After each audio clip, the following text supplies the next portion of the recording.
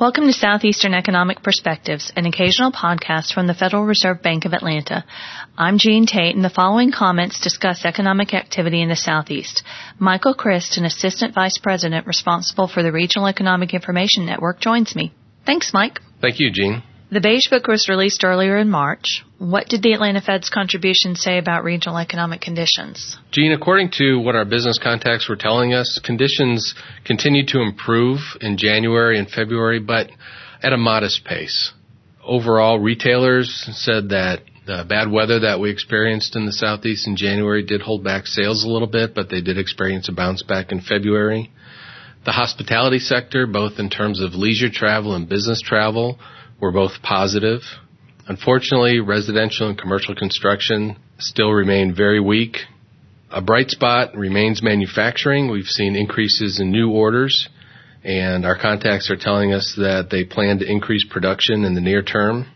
But we still have that lag in the labor market where we haven't seen significant improvement in job creation or big declines in the unemployment rate from throughout our business contacts in the Southeast. Well, I know that we compiled the Beige book here in Atlanta this time, so can you talk a little bit about how our section compared to other districts? Yeah, we had the opportunity to be the district that compiled the National Beige book. It rotates among the reserve districts on a regular basis, and this last time it was our turn. So it was a real opportunity to see firsthand how conditions compared in other districts to what we're seeing here. And for the most part, reports from other districts did agree with our take on economic conditions in general.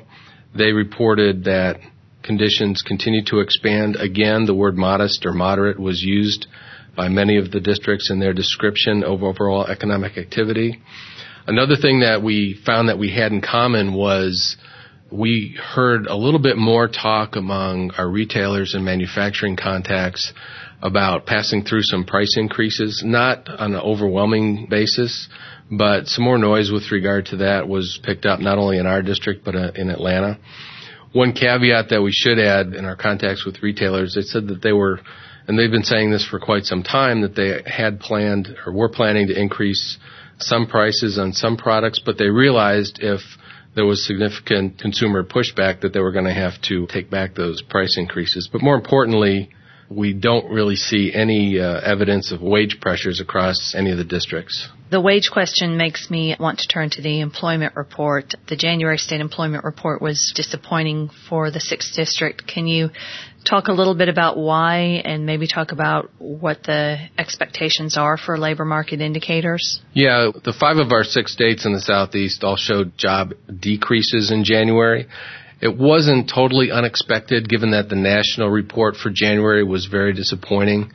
We've seen increases in unemployment rates in several of our states. Tennessee was the only state that showed an increase in payroll employment in January. But I'm a bit more optimistic with regard to February, and we'll get those numbers out towards the end of March, given the fact that the national report was quite positive. We added 222,000 private sector jobs nationally in February. So we're expecting a bit of a bounce back for February when we look at the states in our district. I think part of it did have something to do with weather conditions. December numbers were quite good with regard to retail sales. We saw some pullback in retail activity in January, again, some of it weather related. So I think part of the explanation is seasonal factors and the lousy weather that we had here in the Southeast in January. Looking beyond February, I think given that we're seeing some very positive signs in manufacturing, some increases in leisure activity, we think that we'll see some more modest increases in overall payroll employment for our states going forward from that. Another indicator that we've talked about in the past is residential real estate. Can you talk about any signs that things might be improving in this sector? Jean, we're seeing some increases in existing home sales, but mainly in Florida, and I think there's some price capitulation going on down there that is allowing some of those existing home sales to move. Nothing significant on the new construction side. Had a meeting recently with a couple of large construction companies here in Georgia, and they are looking forward to only modest increases compared to what they did last year, and last year wasn't very good. So we're still seeing, I think, bumping along the bottom might be the best way to describe residential real estate. A little bit of more activity on the commercial side. Again, that's spotty. It's not widespread. There's different reports from geographic areas throughout the Southeast. So overall, we're not seeing the kind of widespread improvement in residential or commercial real estate that we would hope to have seen by this point in the recovery. So given some of the headwinds that might be existing, can you give me a sense of the overall outlook for our region's economy? We really haven't changed our overall outlook, which is one for continued modest improvement.